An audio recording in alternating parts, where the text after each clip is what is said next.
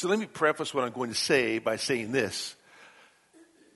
You will be so glad that you came tonight to be able to hear what God has to say to Job and how Job responds.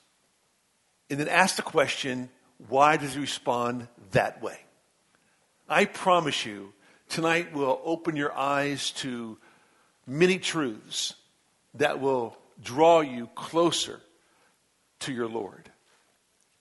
In Job chapter 38, that's where we are. So if you got your Bible, you can turn there. Job chapter 38. Job finally gets his audience with God. God is going to speak. And God's going to speak from a whirlwind. And as he speaks, it will be quite surprising to you. In fact, some of you will be quite puzzled by what God says. Some of you won't even begin to understand what he says. Some of you might not even care what he says. But for the most part, we hear what he says and we ask ourselves several questions. Why doesn't God acknowledge Job's sorrow? Why doesn't God, who is an all-compassionate, merciful God, say things like, Job, I'm really sorry these things happened the way they did. Or Job, I understand your pain and I feel your pain and I have empathy for you and I have sympathy for your condition. God never does that. God doesn't even acknowledge his boils. Doesn't even acknowledge his pain. Doesn't even apologize for, lack of a better phrase, sicking Satan on him. In fact, he doesn't even explain to Job why it is he's in the situation. God doesn't do anything like that.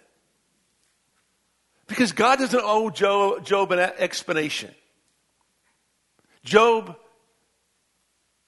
knows, or God knows how Job feels because God knows everything. God knows exactly what's going on in Job's heart and mind. God knows the pain he's feeling and facing. But he never addresses that. Because the physicality of Job is secondary to the spirituality of Job. The same is true for you and me. To us, our physical condition is important. How I feel, why I'm sick, why things are so bad, why there's so much tragedy, why can't I feel any better? That's all secondary to the Lord. Your spiritual condition is the most important thing to the Lord. God is not concerned about pampering us physically, but perfecting us spiritually. That's always number one in his heart and mind. He's going to give you a brand new body anyway, right? He's going to give you what is called a glorified body. It's going to be a perfect body, one like our Lord's glorified body after his resurrection. So he knows he's going to do that anyway.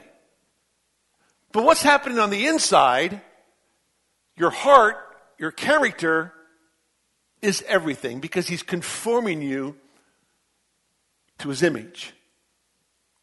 And so when you begin to read what God says to Job, you'll be a little bit surprised about why he decides to take him through an exploratory observation of the universe. And why he takes him through the animal kingdom. And explains to him 6 different animals and 5 different birds. To us, we'd say, Lord, that's just so irrelevant. But it's not. In fact, it's everything, as you will soon see. Just a cursory reading of the text will say, wow, this is so puzzling. I can think of a lot better things to say to Job than what God says to Job. Why would God go this direction? Well, that's why he's God and you're not.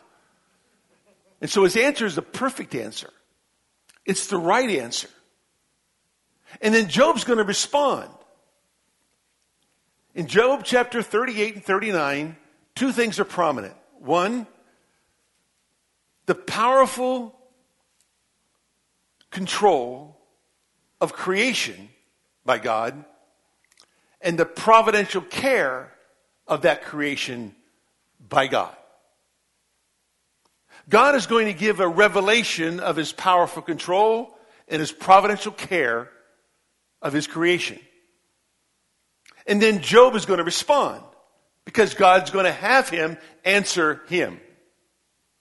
After that answer, God then will pick it up again and speak again, and then Job will answer. But that's next week. But in this first discussion, in this first meeting with God, as God speaks to him out of a whirlwind, he's going to accentuate the inability as well as the inadequacy of Job. Because you see, for the most part, we see ourselves as adequate and able. God sees us as inadequate and unable. So God has to get us to a place where we see ourselves the way he knows we are. Because we tend to think of ourselves more highly than we ought to think. That's what Romans 12 says, right? Romans 12 verse number 3 says that a man ought not to think of himself more highly than he ought to think, but we do. We tend to think of ourselves better than we really are.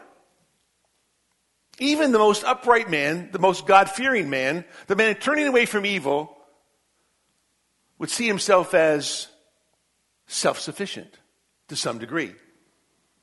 For all practical purposes, Job had no needs. Everything was taken care of.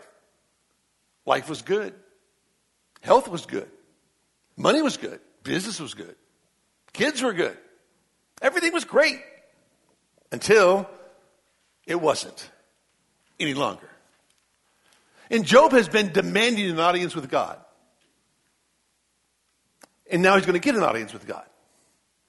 And God is going to speak. And as he speaks, the text says these words in Job 38, verse number 1, "Then the Lord answered." If you stop right there, you begin to see what is happening.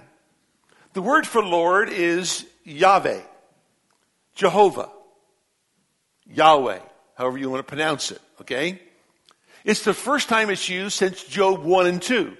All of his friends refer to God as El Shaddai, the Almighty One. But God is going to refer to himself as Yahweh. This is the memorial name of God, the 4 Hebrew consonants that make up the tetragrammaton, that make up the name of God. This is God's memorial name. Now, God hasn't revealed this as his memorial name yet. He doesn't do that to Moses in Exodus chapter 3. And Job lived long before Moses lived. But yet, it's important for us to realize this because God's memorial name is all about the name that God wants to be remembered for from generation to generation. And that is, he is a deliverer. He's a savior. He's a redeemer. It's the name that God uses when he talks to Moses about, I'm going to come down and deliver my people. When God comes down, he comes down to deliver, to discipline, or to destroy. God doesn't come down for any other reason but to discipline, deliver, or destroy. Now, he's going to deliver Job from his affliction. Job does not know that. We know it because we've read the end of the book. But Job doesn't know that. But God is coming down to speak to Job. And if God comes down, he comes down for a purpose. And so the word that's used is his memorial name. That is his redeeming, delivering name, his saving name, the name that he wants to be remembered for from generation to generation, which speaks volumes to us about how it is God is a delivering God. And God is going to deliver Job. Now, Job doesn't understand any of that at this point. He just knows he's finally glad to get an audience with God. He's been asking for this. He wants to stand before God. He wants to plead his case before God. And so God is going to ask him 77 questions. 77 questions. Because if you're going to plead your case, you got to answer the questions. And so God's going to give him the opportunity to answer questions. When God asks a question, it's not because he needs information. God doesn't need you to answer a question so he learns something. God doesn't ask questions for information purposes. He does it for illumination purposes. In other words, his questions is a process by which he illuminates our hearts and minds to the way he works and the way he acts based on who he is. So God is going to not give an explanation to anything that Job's faced. God's not going to do that. Because God is not obliged to give you an explanation. Because the question's never why, the question's always who. We ask the wrong question. The question is who. So God is going to give him a revelation, not an explanation. That's very important for you to understand. Let me say it to you this way. God is not going to explain his plan, nor is he going to extinguish Job's pain. He's going to exalt his person. That is always the way God deals with people. He's not here to explain the plan. He's not here to extinguish your pain. But he is here to exalt his person. Now, if the extinguishing of your pain is going to exalt his person, that will happen.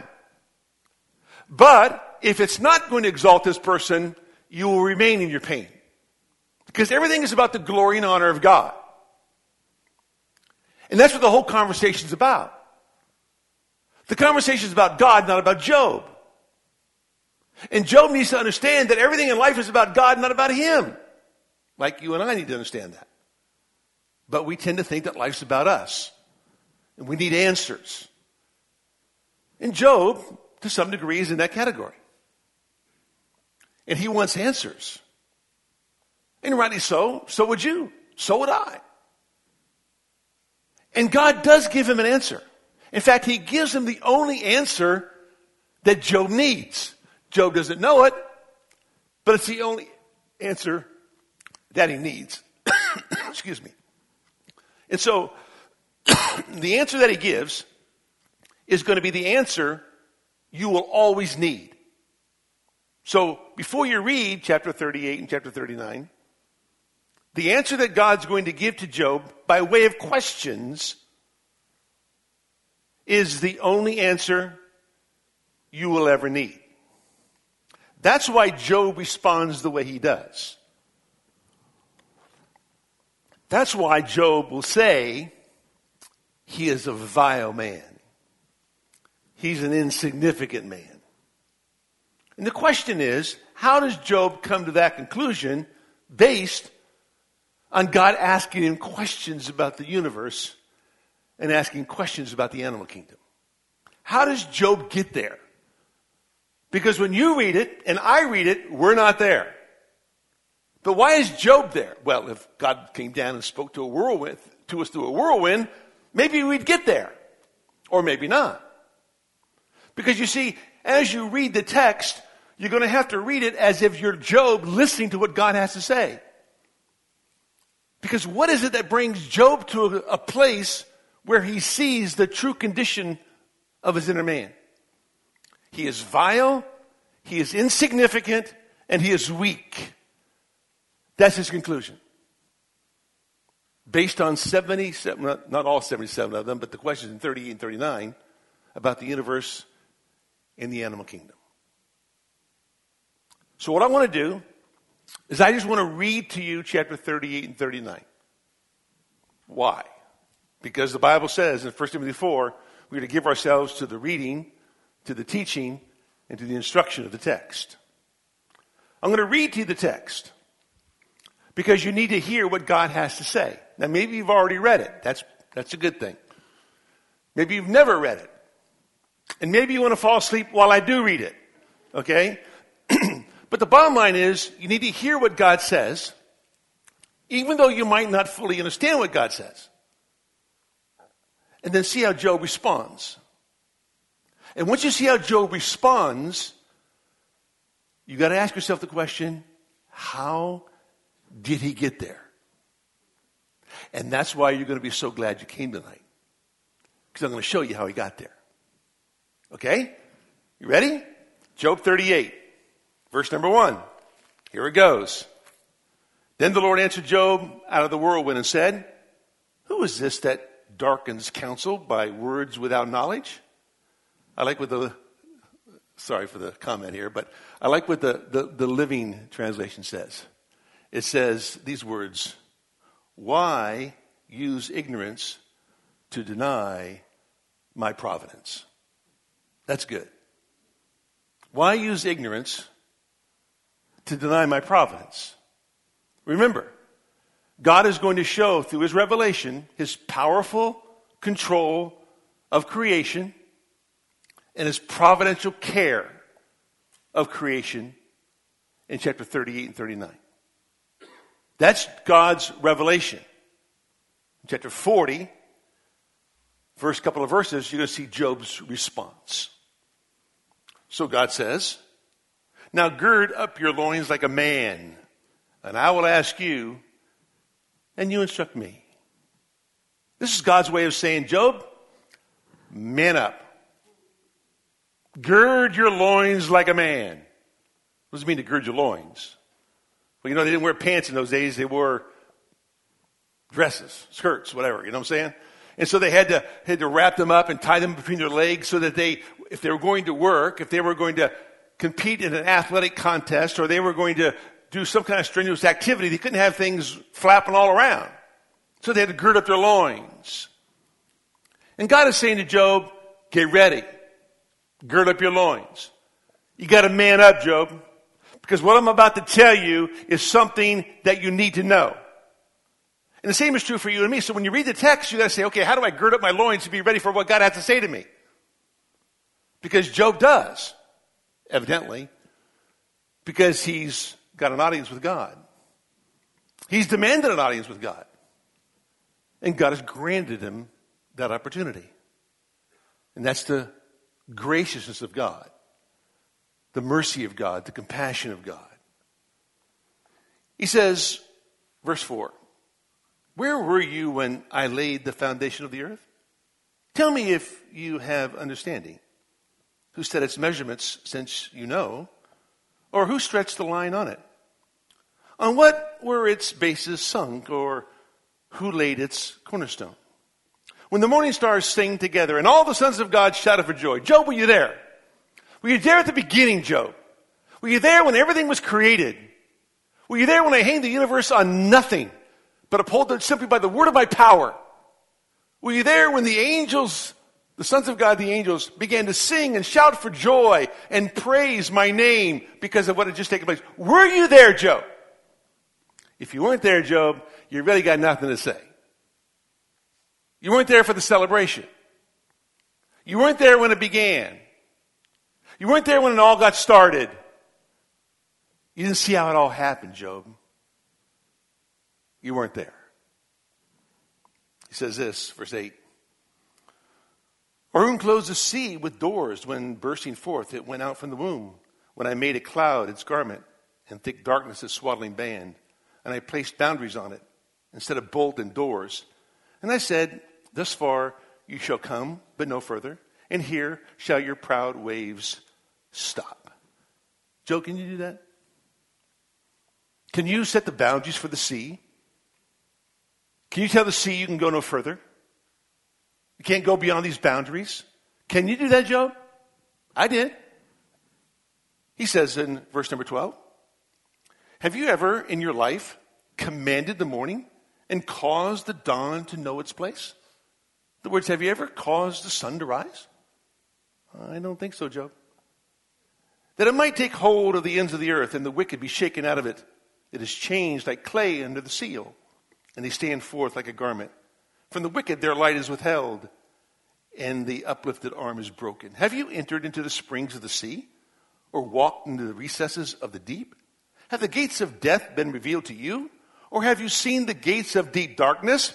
Have you understood the expanse of the earth? Tell me if you know all this. And Job is slowly beginning to realizing that he has asked things he probably shouldn't have asked or bit off a little bit more than he can chew. Verse 19. Where is the way to the dwelling of light?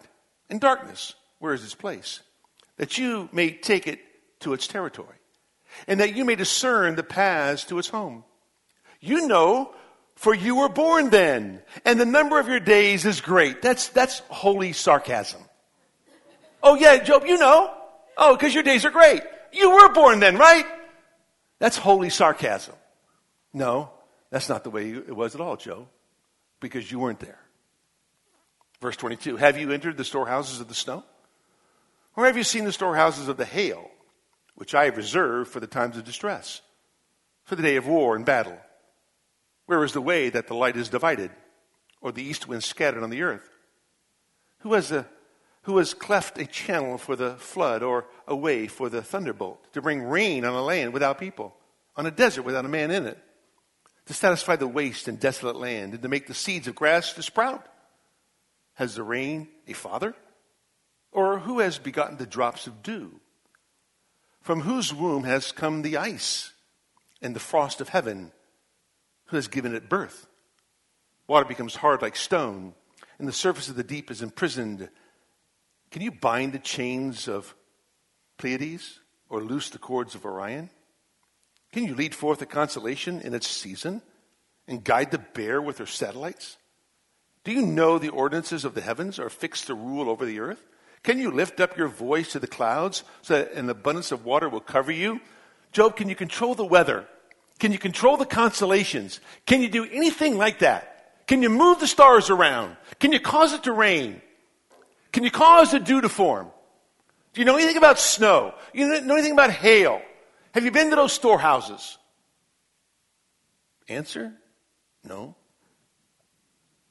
Can you send forth lightnings that they may go? And say to you, here we are, who has put wisdom in the innermost being, or given understanding to the mind? Who can count the clouds by wisdom, or tip the water jars of the heavens? When the dust hardens into a mass, and the clods stick together. God is outlining his powerful control of everything he's created, because he controls it all. Nothing is out of his control. Not one raindrop, not one snowflake, not one hail dropping, not one star, not anything. The powerful control of his creation. Then he moves to the providential care of that creation, verse number 39. Can you hunt the prey for the lion, or satisfy the appetite of the young lions? When they crouch in their dens and lie in wait in their lair, who prepares for the raven its nourishment? When its young cry to God and wander about without food?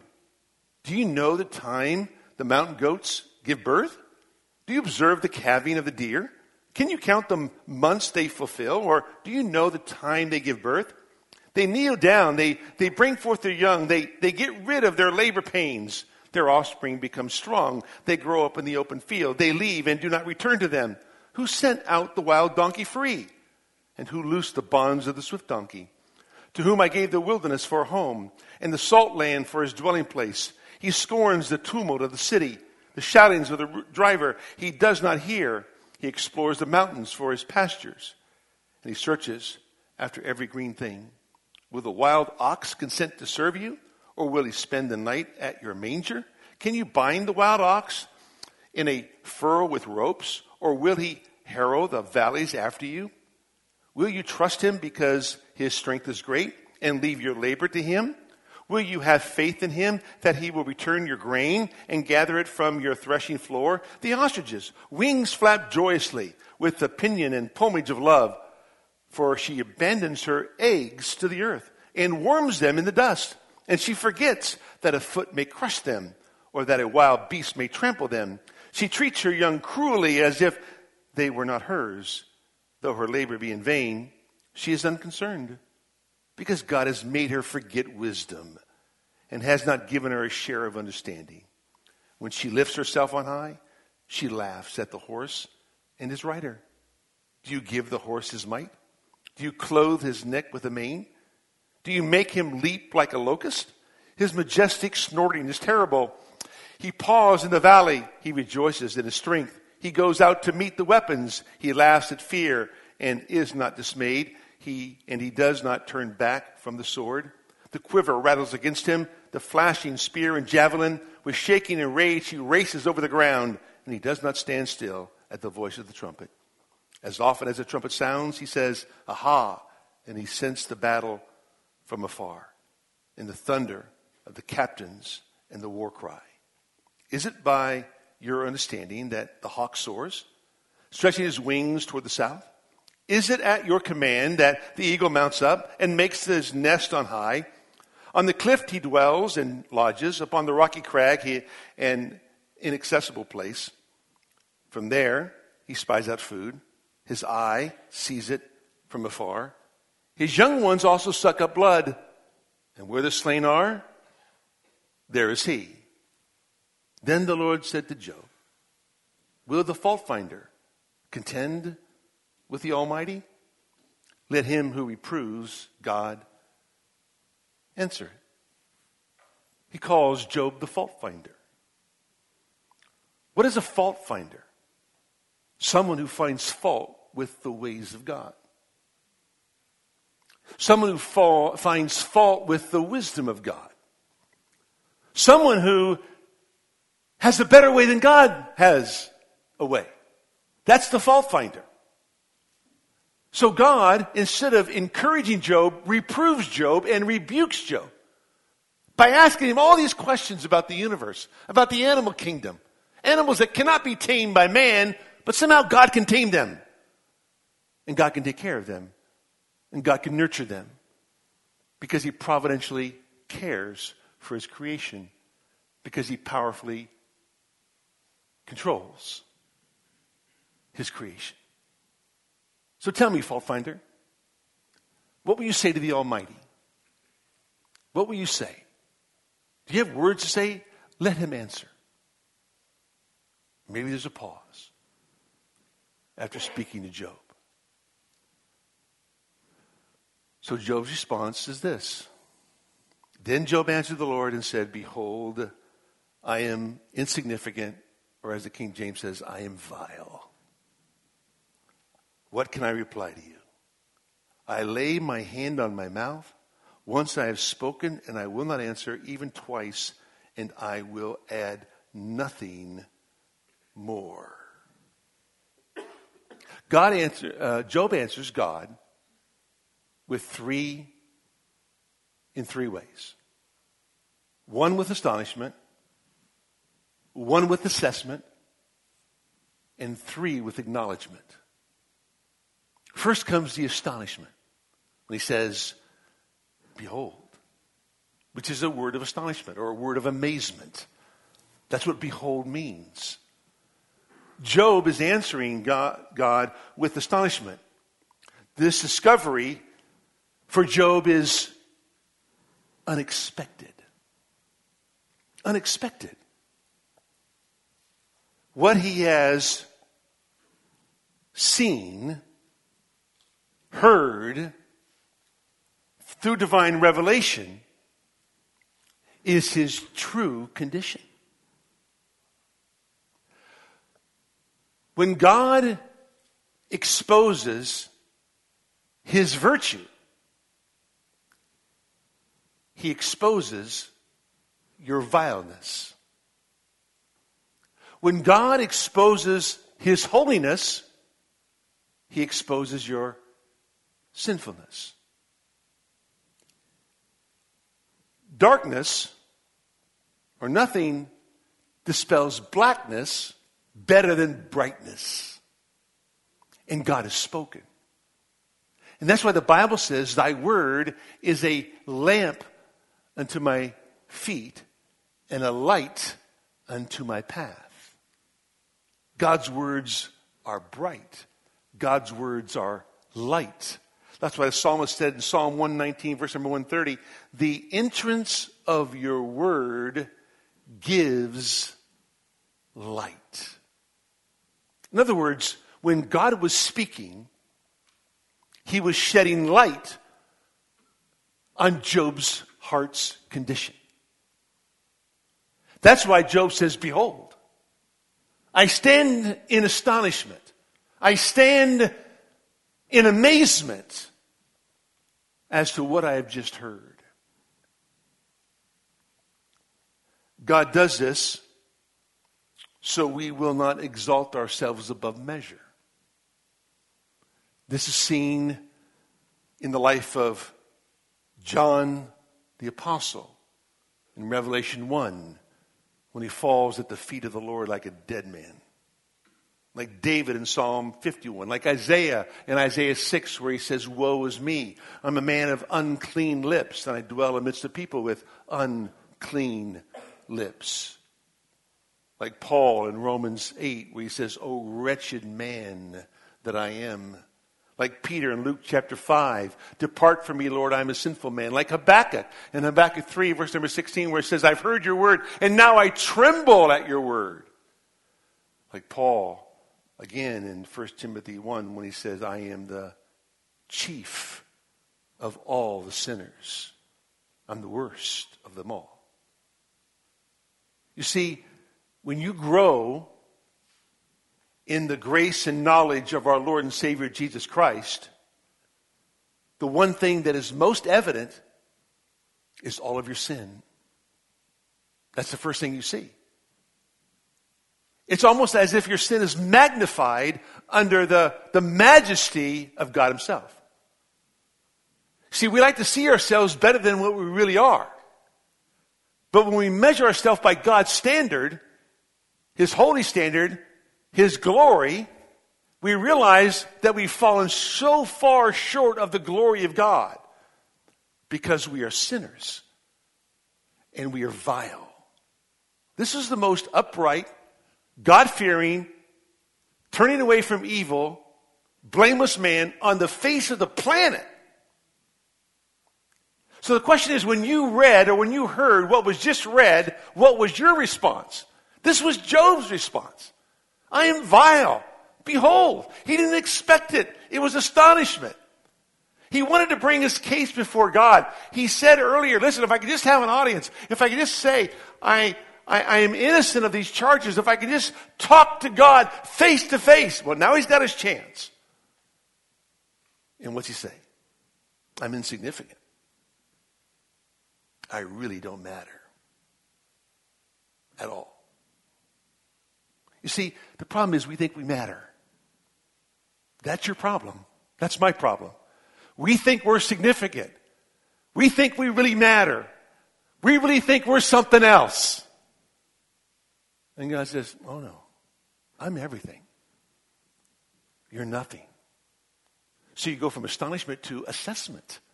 Here's his assessment. I am insignificant. I am vile. I don't measure up. I don't deserve it to have an audience with God. I shouldn't have said what I said. It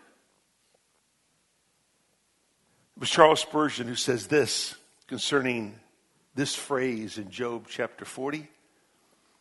Spurgeon said, self-sufficiency is Satan's net, wherein it he catches men and doth destroy them. Be not self-sufficient. Think yourselves nothing, for ye are nothing. And live by God's help. The way to grow strong in Christ is to become weak in yourself. God poureth no power into many hearts till man's power is all poured out. Live then daily a life of dependence on the grace of God. The biggest problem that we have, and always will have, is that we think so highly of ourselves. We love ourselves so much that we think we are just all that. I'm not saying that's the way Job thought of himself. But evidently Job had to have a wake-up call as to how he viewed his situation. He saw it from his perspective, not God's perspective. So there's astonishment, then there's assessment, and then there's acknowledgement. What does he acknowledge? He acknowledges this. What can I reply to you? I lay my hand on my mouth. Once I have spoken, I will not answer. Even twice, I will add nothing. What does he acknowledge? I have nothing to say. Now, how did Job get there? Why is it when you read it, you don't get there? Why is it when you read it, you understand what Job says, but why does he say that? Job has begged for an audience with God. Now he gets to the audience with God. Now he says, I got nothing to say. I'm vile. I'm insignificant. I didn't recognize this. Why is it when we read it, we don't get there, but when Job hears it, he gets there? Same words. They're God's words, right? Granted, it's just me, the preacher, and I'm not a whirlwind speaking to you, but God did speak, and God is speaking, and this is how God speaks to us through his word. So why is it I don't respond the same way Job does? What is it about Job that he learned about God that we miss? That's the question. That's what you need to understand. Exactly what is it that brought Job to this place?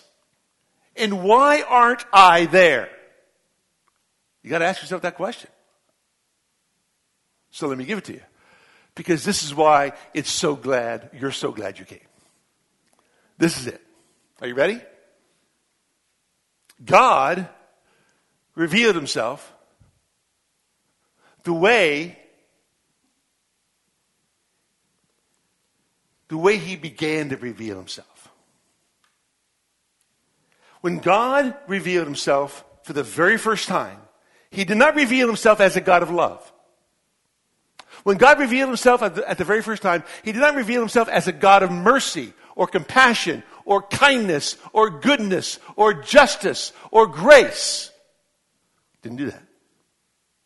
But how God revealed himself for the very first time is how he wants the world to see him. And the question is, how did God reveal himself to the world the very first time? You know the answer. In the beginning, God, what? Created the heavens and the earth. This is how God revealed himself to the world. This is how the Bible begins. It begins with God as creator, God as designer, God as the great fashion designer. Didn't say, in the beginning, God loved. Didn't say that. He is love, but didn't say that. In the beginning, God grace. In the beginning, God in his sovereignty. No. In the beginning, God created. Once you grasp that, you have the answer to all your questions. Until you grasp that, you're always searching for answers. You must understand God as creator. This is how God introduces himself to all men. In the beginning, God created the heavens and the earth. In John chapter 1, verse number 3, it says, through him all things were made, and without him there was nothing made that was made. Speaking of the Word, who is Christ himself, who was also involved in creation because the whole triune God was involved in the creative act. Why is this important? Psalm 19, verse number 1. The heavens are telling of the glory of God, and their expanse is declaring the work of his hands. Day to day pours forth speech, and night to night reveals knowledge. The heavens are declaring the glory of God. Every time there's a sunrise, every time there's a sunset, every time you look at the stars, every time you go outside, all creation shouts one thing: God. It shouts there is a creator, and the creator designed all this.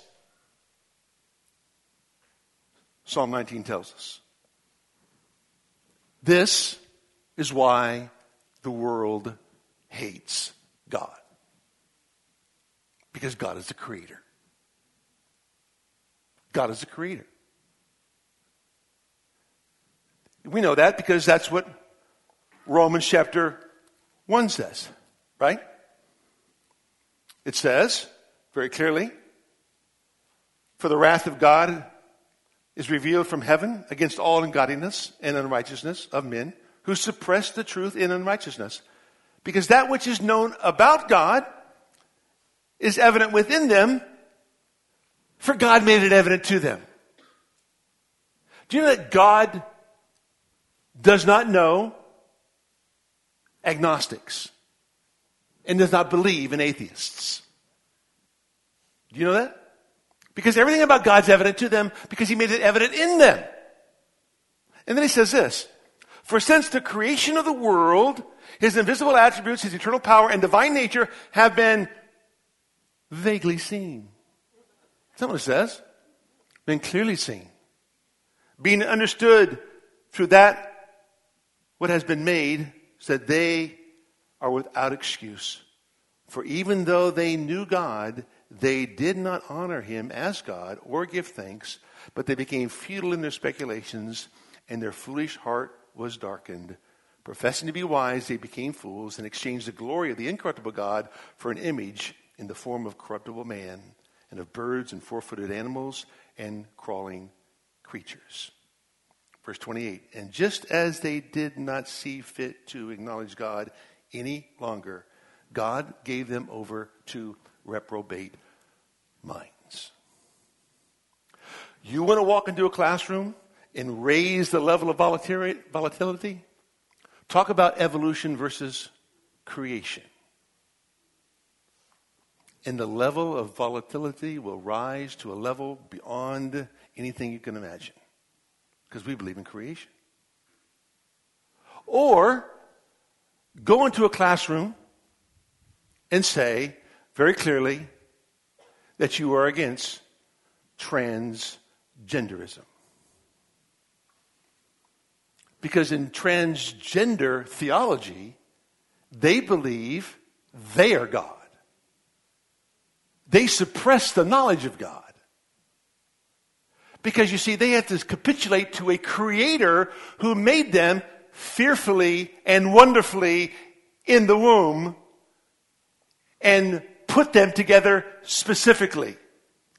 Female, male. You're either XX or XY. Outside of that, you ain't got no alibi. That's all you got. There is nothing else. Transgenders hate God because it means they capitulate to him as creator. He's the designer.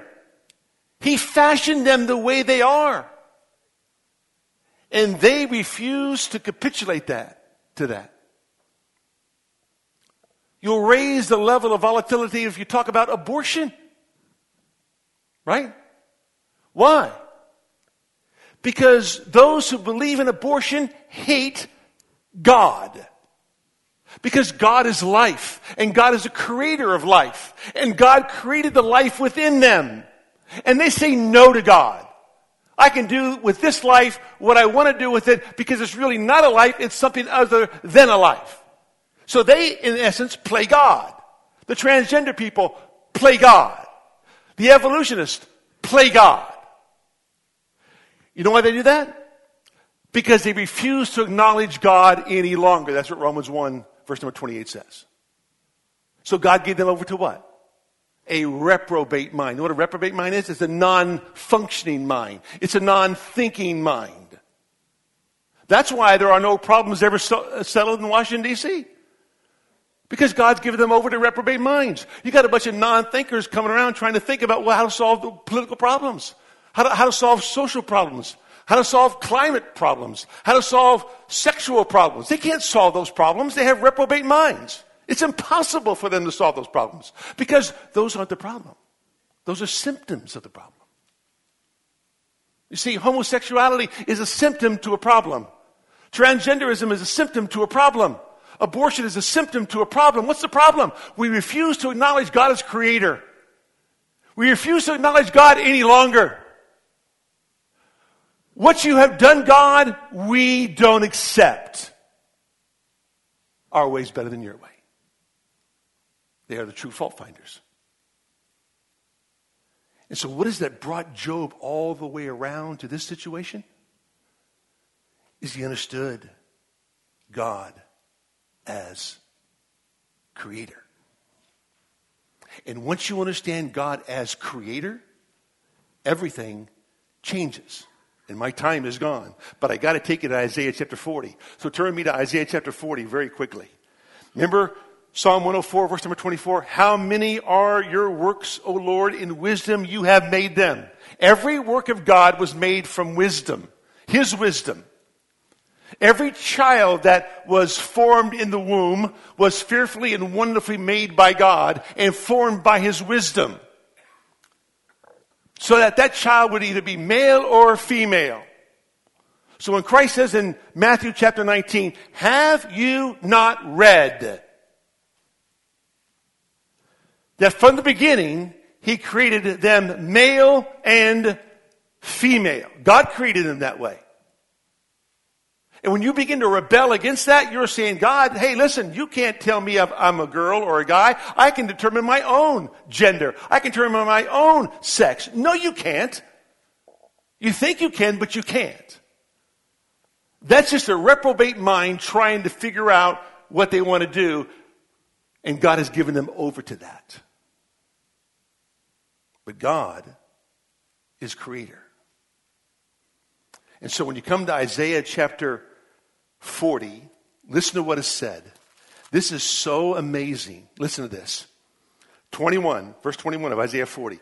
Do you not know? Have you not heard? Has it not been declared to you from the beginning? Have you not understood from the foundations of the earth? In other words, God says, okay, I'm going to take it all the way back to the beginning, just like I did Job. You got to go all the way back to Genesis 1, verse number 1. In the beginning, God created the heavens and the earth. You got to go all the way back to the very beginning. That's what He tells Israel. Isaiah chapter 40, verse 22. It is He who sits above the circle of the earth, and its inhabitants are like grasshoppers, who stretches out the heavens like a curtain and spreads them out like a tent to dwell in. Again, God goes back to the beginning. He goes back to His power of creation, His powerful control of creation, and His providential care of creation, because He's in charge of everything. Verse 23. He it is who reduces rulers to nothing, who makes the judges of the earth meaningless. Scarcely have they planted, scarcely have they been sown, scarcely has their stalk taken root in the earth, but He merely blows on them and they wither. And the storm carries them away like stubble. To whom then will you liken to me, that I would be His equal, says the Holy One? Can you liken anybody to me? Can anybody do that? No. Lift up your eyes on high and see who has what? Created the stars. Again, God goes back to what? Creation. In the book of Isaiah, 9 times He's referred to as creator. 8 times He's referred to as maker or fashion designer. And God keeps going back to the same thing all the time with Israel. He goes all the way back to the beginning. Have you not heard about the way it was from the very beginning? He goes all the way back to creation. Why? Because He has a point to prove. Look what He says. Lift up your eyes on high and see who has created these stars, the one who leads forth their hosts by number. He calls them all by name because of the greatness of His might and the strength of His power. Not one of them is missing. Can anybody do that? Does anybody know the name of every star that's ever existed? No. God does. He calls them all by name. Verse 27. So why do you say, O Jacob, and assert, O Israel, my way is hidden from the Lord? and the justice due me escapes the notice of my God? Same questions Job asked. Where is God? Has God abandoned me? Why does my justice escape my God? Because you see, that's all the questions we ask when we go through tragedy and affliction and hardship and difficulty and pain and turmoil. God, where are you? Did you abandon me? How come you're not here? What about my justice? How are you going to handle that one, God? So God asked Israel, why do you ask that question, O Jacob? Why? Verse 28, here it is. You ready? Do you not know? Have you not heard? The everlasting God, the Lord, what's the next phrase? The creator of the ends of the earth. He says, listen, God describes himself in three ways. Everlasting, Lord, creator. He says, have you not heard? Did you miss this part? Were you not listening? Were you not listening on Sunday? When you went to church or at Bible study on Wednesday? Did you not hear what I said? I am the everlasting God, which speaks to what? His perpetual presence. He's always there. You see, God is the uncreated creator. Nobody created God. He's the God who is, who was, and who is to come. God always is. God always was. Before Abraham was, I am. He's the great I am. God has always been there. God was never created. He's always been God. There's no beginning to God. That goes beyond anything we can comprehend. Because there's a beginning to us, right? There's no beginning to God. He says, I am the everlasting God. I am perpetually present in your life. So why do you say, my way escapes the Lord? I am the Lord, Jehovah. It speaks of his perennial power. Not only am I perpetually present, I have perennial power to do whatever I want in your presence because I am there. And then he says, the creator of the ends of the earth. In other words, that speaks of his perfect plan. He is the master architect of everything that happens in your life. Everything. If you're fearfully and wonderfully made, and all your days are numbered before there was ever yet one of them, Psalm 139 tells us, God knows the words that are going to come out of your mouth before you even form them on your lips. He knows everything. Because he is the creator of the ends of the earth. He is the master architect of your life. He's designed everything. He's the creator. Job responds the way he did because he realized that God created his circumstances. God created his situation. God was involved in doing that. That's why if you go over to Isaiah chapter 45, Isaiah chapter 45, the Lord God says these words. He says in verse number 7, I am the one forming light and creating darkness, causing well-being and creating calamity. I am the Lord who does all these things. I'm the one who causes well-being. You have well-being? I caused that. You have calamity? I created that. You say, well, that doesn't sound like a very loving, kind, gracious, merciful God. Remember, God's not here to pamper you physically. He's here to perfect you spiritually. And will stop at nothing to make you into the person he needs you to be. That's who he is. He says in verse number 8, drip down, O heavens, from above, and let the clouds pour down righteousness. Let the earth open up and salvation bear it, and righteousness spring up with it. I, the Lord, have created it. What did God create? He created righteousness. He created salvation. Because he's the creator. Woe to the one who quarrels with his maker An earthenware vessel among the vessels of the earth, will the clay say to the potter or the fashioner or the designer, what are you doing? Or the thing that you are making say, he has no hands. Woe to him who says to a father, what are you begetting? Or to a woman, to what are you giving birth? Thus says the Lord, the Holy One of Israel, and his Maker, ask me about the things to come concerning my sons, and you will commit to me the works of my hands. It is I who made the earth and created man upon it. I stretched out the heavens with my hands, and I ordained all their hosts. He's arguing from the standpoint that he is the one who 150 years before Israel would be let out of captivity, 100 years before that, he says, I got a man that I'm going to use to deliver you. His name is Cyrus. He's my Messiah. He's a pagan, but he's my anointed one. I have a plan. I'm the creator of the ends of the earth. It's a perfect plan. I am the everlasting God. I've perpetually been with you for every moment of every day. I have perennial power because I am the Lord over all things. That's who I am. He goes back to the fact that he's the maker, he's the designer, he's the creator. Why? Because it must be indelibly etched in your heart and mind that God is the one who creates calamity and he is the one who causes well-being. He's the one. Verse 18 of chapter 45. For thus says the Lord who created the heavens. He is the God who formed the earth and made it. He established it and did not create it a waste place, but formed it to be inhabited. I am the Lord, and there is no one else. Again, he goes back to the same thing. And all throughout the book of Isaiah, he goes back to the creation. Have you not heard? Have you not read? Do you not remember? Were you not there? Don't you understand that I am the creator of the ends of the earth? I am the one who causes all these things. I am in charge of everything. I am the master designer of this planet. And everybody who lives on the planet, I'm it. There's no one else. So he says, you can trust me. You can trust me. Why? Because we are the only ones made in the image of God. God doesn't desire fellowship with animals.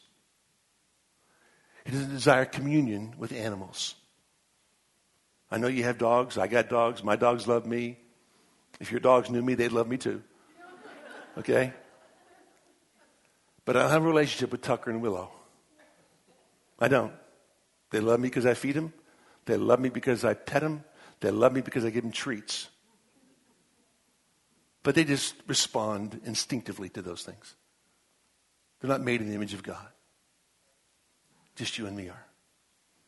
Just humans. And God wants a relationship with his people. That's what he wants. That's why David said, create in me a clean heart, O God, and renew a right spirit within me. Because you see, only God can do that. Only the creator of the ends of the earth can create a new heart in you. Only God can. No one else can. God does. In fact, the Bible says, if any man be in Christ, he is a new creation. Only the creator can do that. Only the creator of the ends of the earth can make you a new creation, can renew a right spirit within you and create in you a new heart. Only God can do that. And my time is way gone, but you need to understand that our Lord is in the business of creating you brand new. That's why salvation is a miracle of God. People say, if I could just see a miracle. Listen, salvation's a miracle. To make you a new creation. To give you a clean, new, created heart. That you might serve the true living God. That's what God does. Only God can do that. So here is Job having this, sitting in the ashes. He's not even worried about his boils anymore. Or the pus that's oozing from his boils anymore. He's not worried about the fact that he has no kids. He's not worried about the fact that his wife's not there. He's not worried about the fact that he has no home to go to. He's not worried about the fact that he has no business any longer. That's not important to him anymore. What's important is that he gets an audience with God. God grants him the audience, and the response is, I'm vile. I'm insignificant. I am nothing. I shouldn't have said a word. How does he get there? Simply because he recognizes there is a creator. There is a designer who's done all this. And when you come to grips with that, everything in your life changes. Just does. You look at every situation, every circumstance, every relationship completely different than you ever did before because God is the creator of the ends of the earth. He's in charge of everything. He's always there.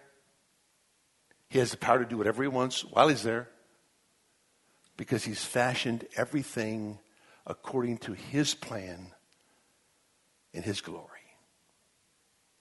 And Job was recognizing as he relinquishes his audience or his time with God, he's willing to be silent before God, but he's yet to become submissive to God. While he's silent, he's yet to be submissive. While he relinquishes control, he's yet to repent. That's next week, after the second conversation with God. Let's pray. Father, thank you for tonight, a chance to be in your word. Thank you for the awesomeness of your character. May we live in the light of God our Creator. In Jesus' name.